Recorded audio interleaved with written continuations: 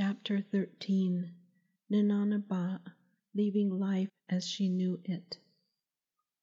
Naabaah knew she was making leadership difficult for her husband, but he also understood her plight. Ever since her son had told her his oldest sister, Dinétah Naabaah, was alive, Naabaah had wanted to see her daughter. Many times Naabaah asked Hashké Yił Naabaah to take her to see her daughter. Take me to see my daughter, was her daily request. Naabaah wanted to touch her daughter's hair. She wanted to give her daughter the new rug dress she had woven for her, and she wanted to give her daughter the new moccasins her father had made for his granddaughter. Naabaah also wanted her husband by her side when her eyes met the eyes of her grandson. Hashké Yił Naabaah was by her side when she greeted her own children. It was only natural that they greet their grandchild together and tell him he was a Naabeehó, Navajo, and also greet him in the name of his two clans.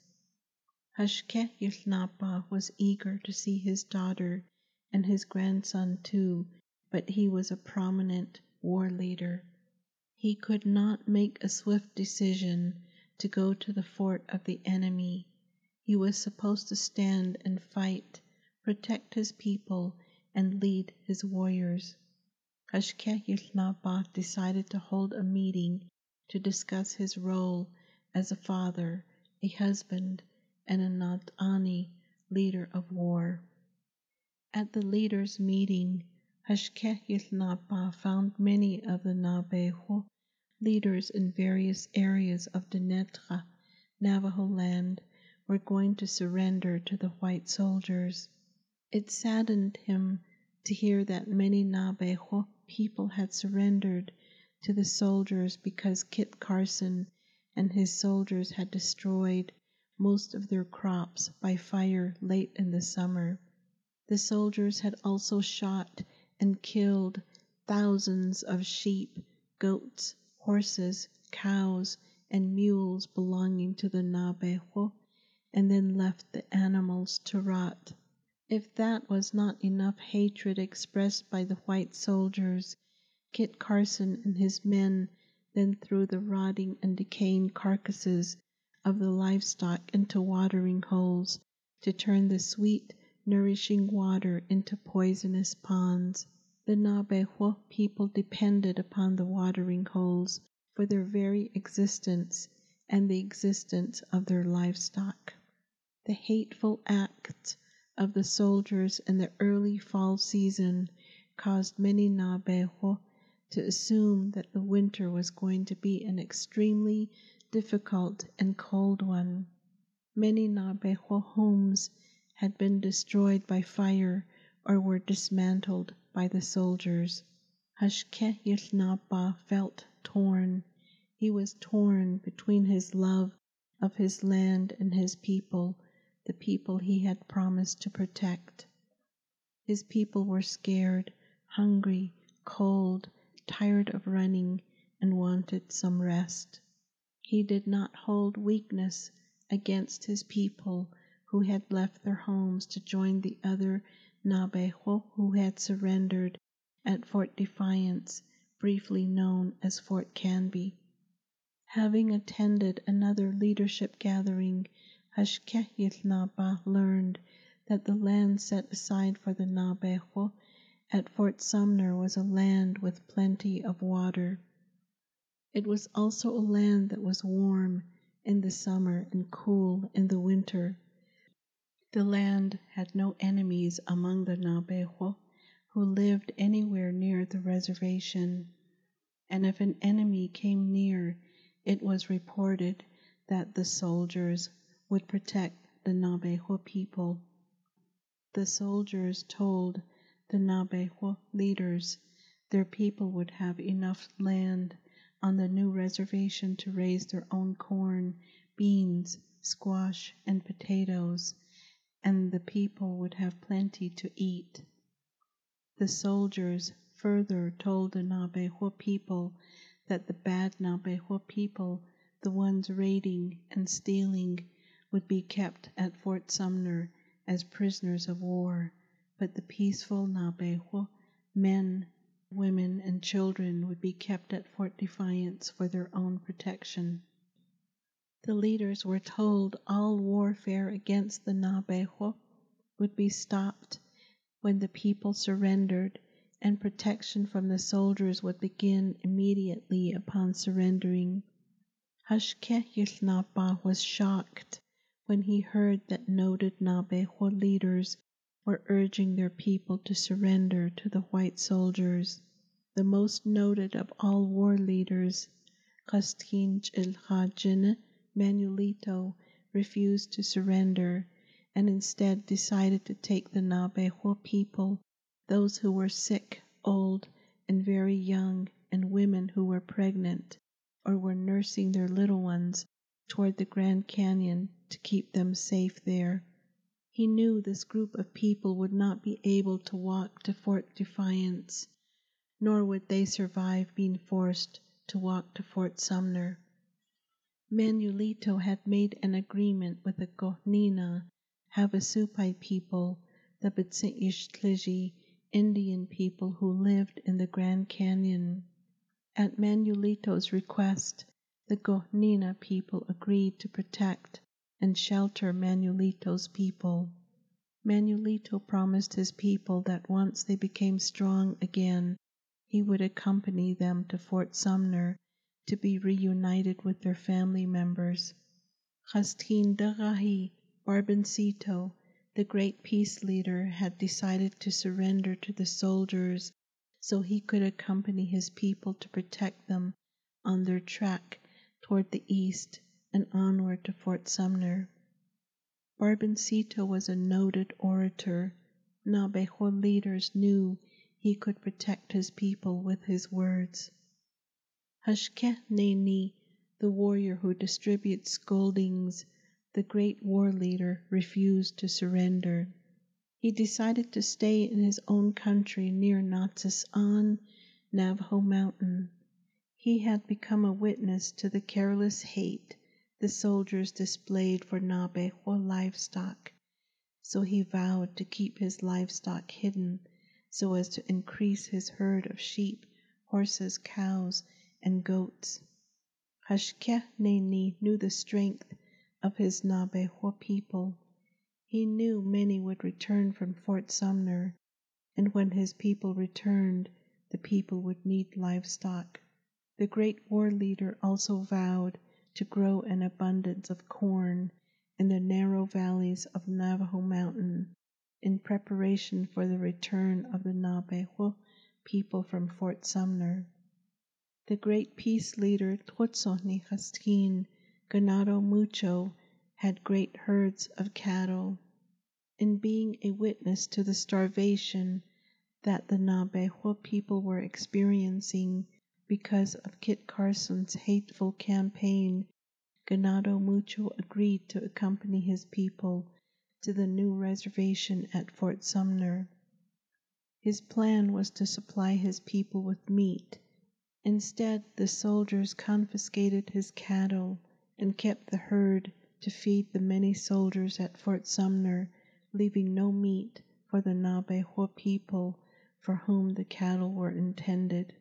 Hashké Yił Naabaah felt the need to accompany his own people. Ganado Mucho and Barboncito were known as peace leaders, and a balance was needed. Even though the new reservation was supposed to be a place where the people were to remain peaceful, Hashké Yił Naabaah felt the need to protect his people.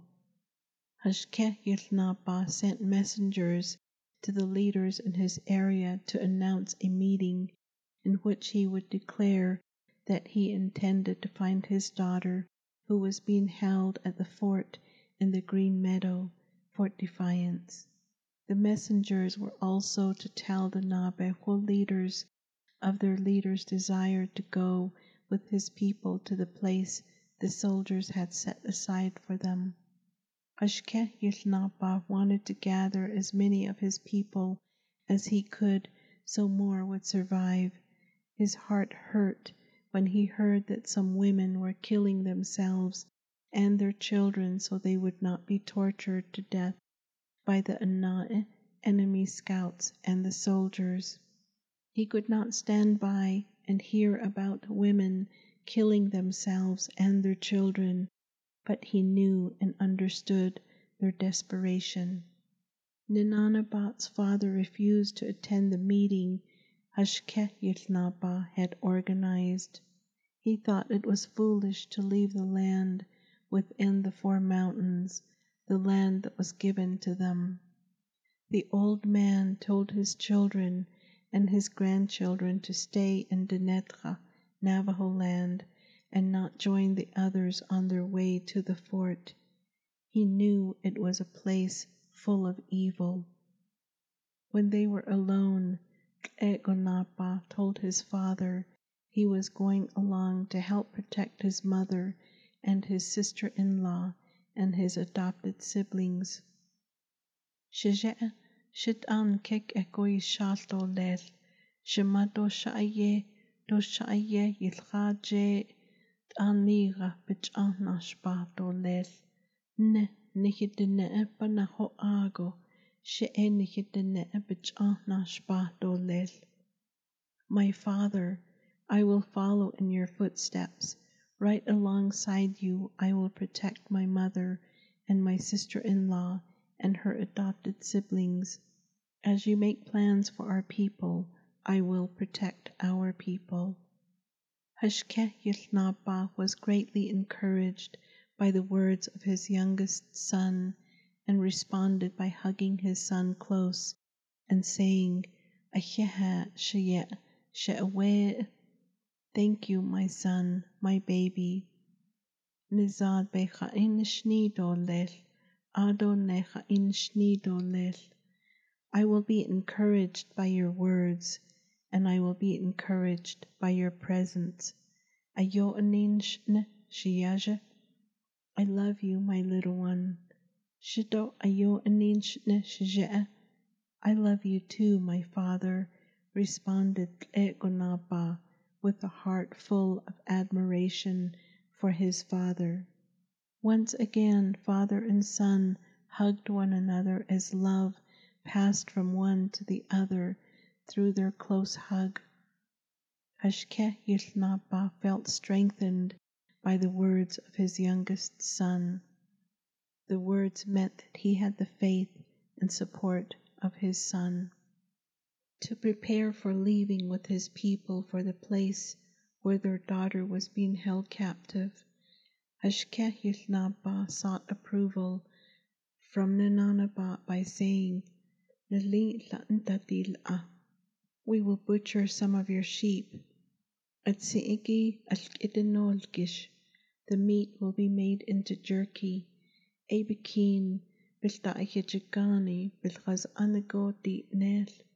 That is what we will survive on as we move as a group to the place of the soldiers.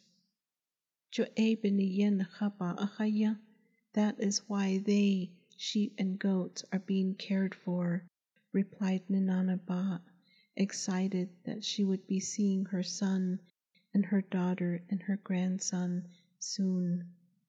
Forcing herself to think of their leaving their home, she asked,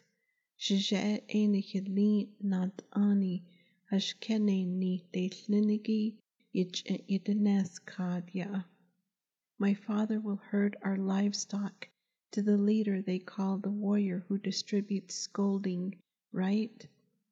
Oh,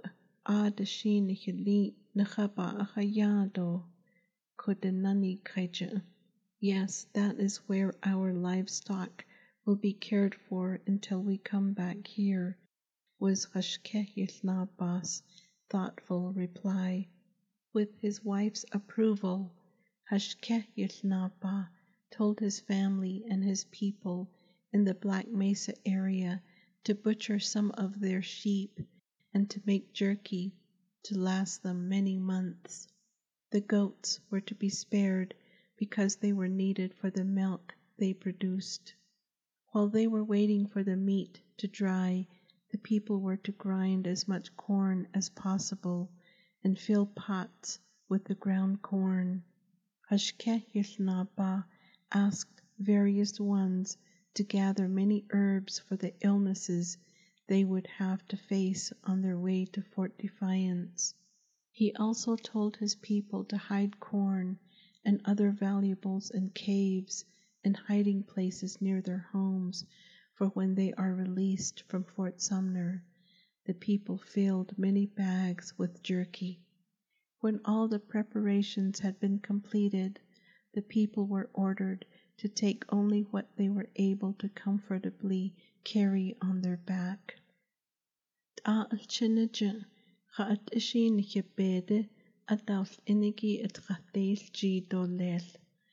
Even down to the children, they will also need to be carrying an item that you consider useful in caring for your family. Allow them to carry only what they are capable of carrying. Hashké Yił Naabaah instructed the parents. Hashké Yił Naabaah ordered the men he employed to gather a few of his horses and cattle, as well as Naabaah's sheep and goats, and join them at the base of Zilagene, Black Mesa, to the south near the Kinship Hopi territory. The Kinship had always been generous with their supply of water and were friendly toward Hashké Yił Naabaah. Naabaah had time to think while they were waiting for more families to arrive. Naabaah was torn between her father and her husband. She had always wondered in the back of her mind when she would have to choose between the two men. Her father had raised her and had been her favorite parent, but on the other hand, her husband had given her children. In sadness, Naabaah told her husband about her uneasy feeling by saying,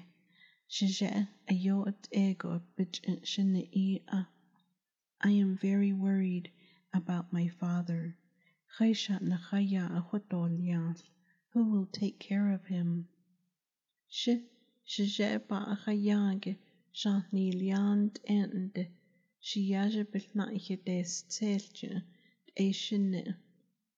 I was the one who was given the responsibility of caring for him, but my only desire is to see my little one again. She searched the face of her husband for an answer.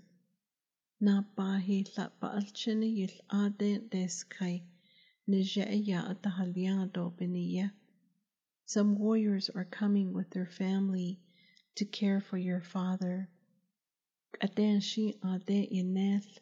They are probably on their way, Hashké Yił Naabaah answered his wife in confidence. Slightly relieved, Naabaah turned her attention to her children. She knew her oldest daughter was alive, but there had been no word of her youngest daughter. She remembered back to a time when her people told her to prepare her heart for the deaths of her daughters, but she never sensed that kind of loss in her heart. She believed her youngest daughter was still alive. She knew it, just the same way she knew she was pregnant with each one of their 4 little ones long before her body gave evidence of it in the absence of her menstrual period.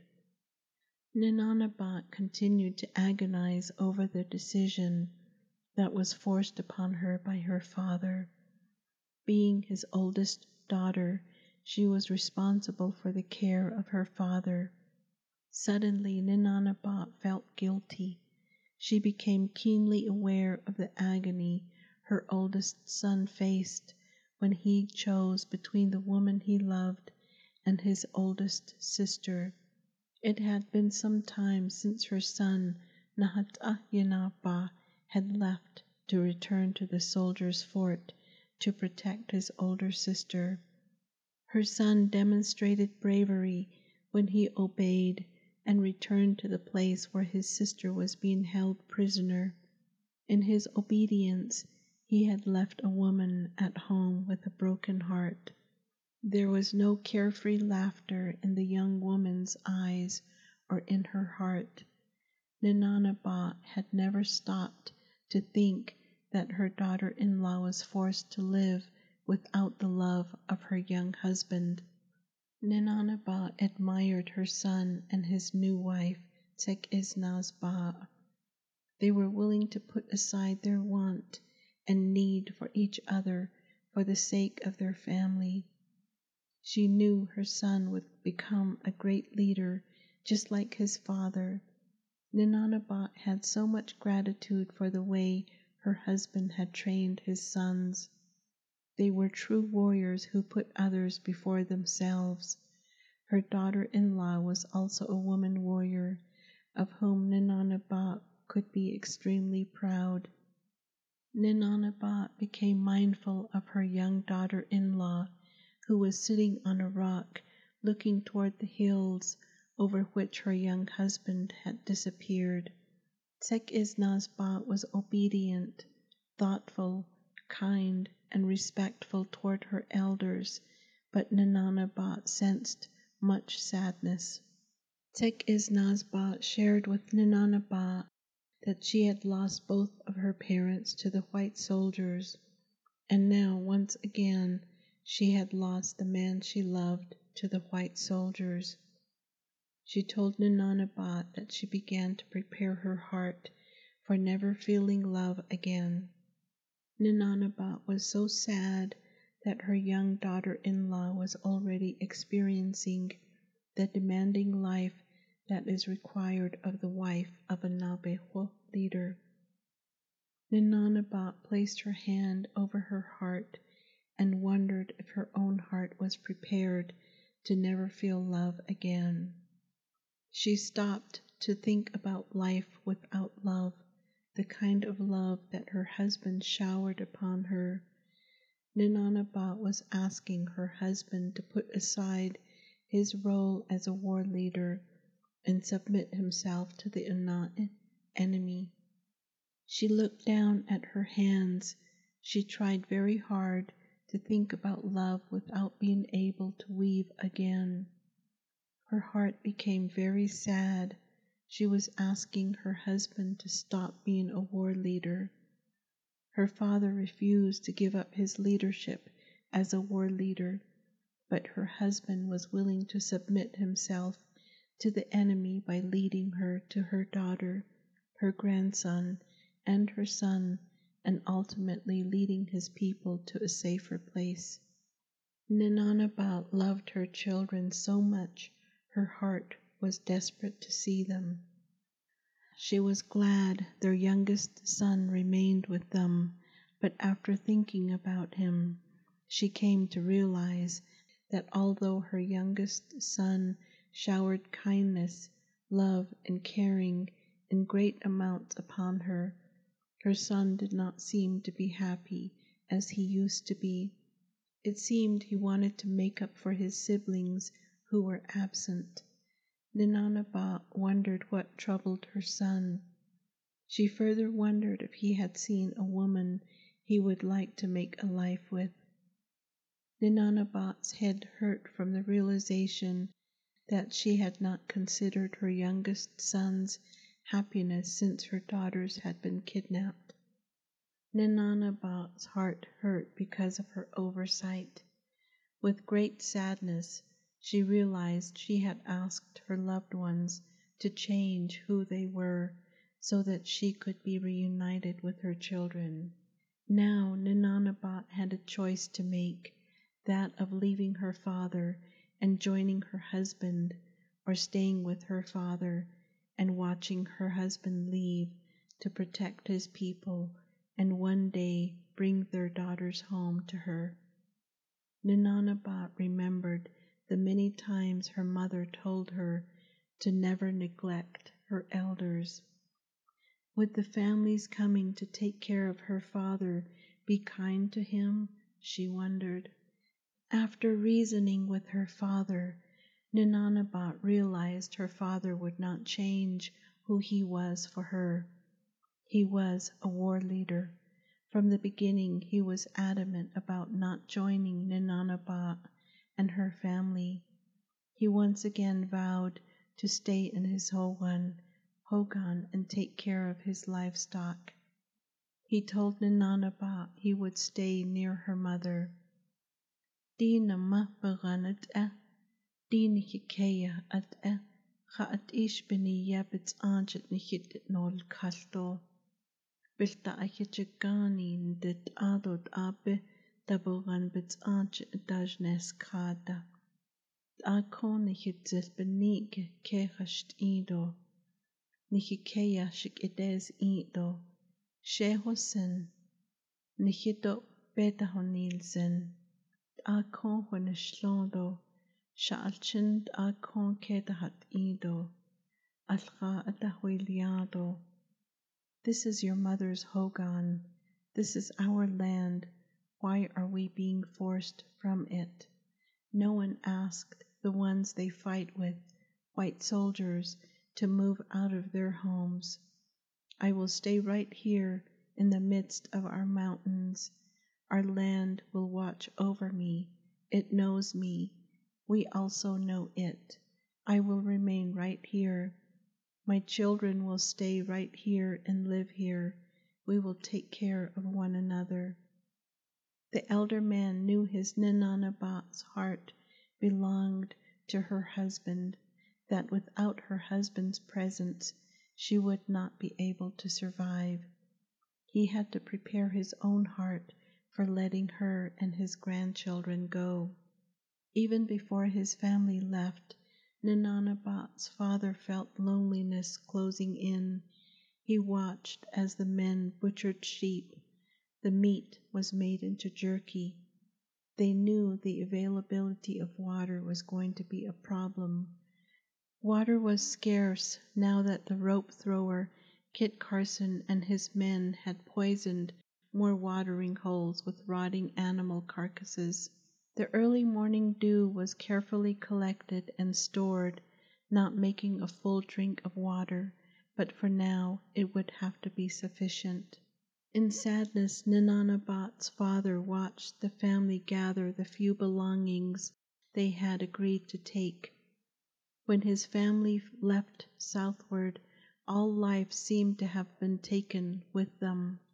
He held on to his chest as he watched his daughters and their husbands ride out on their horses.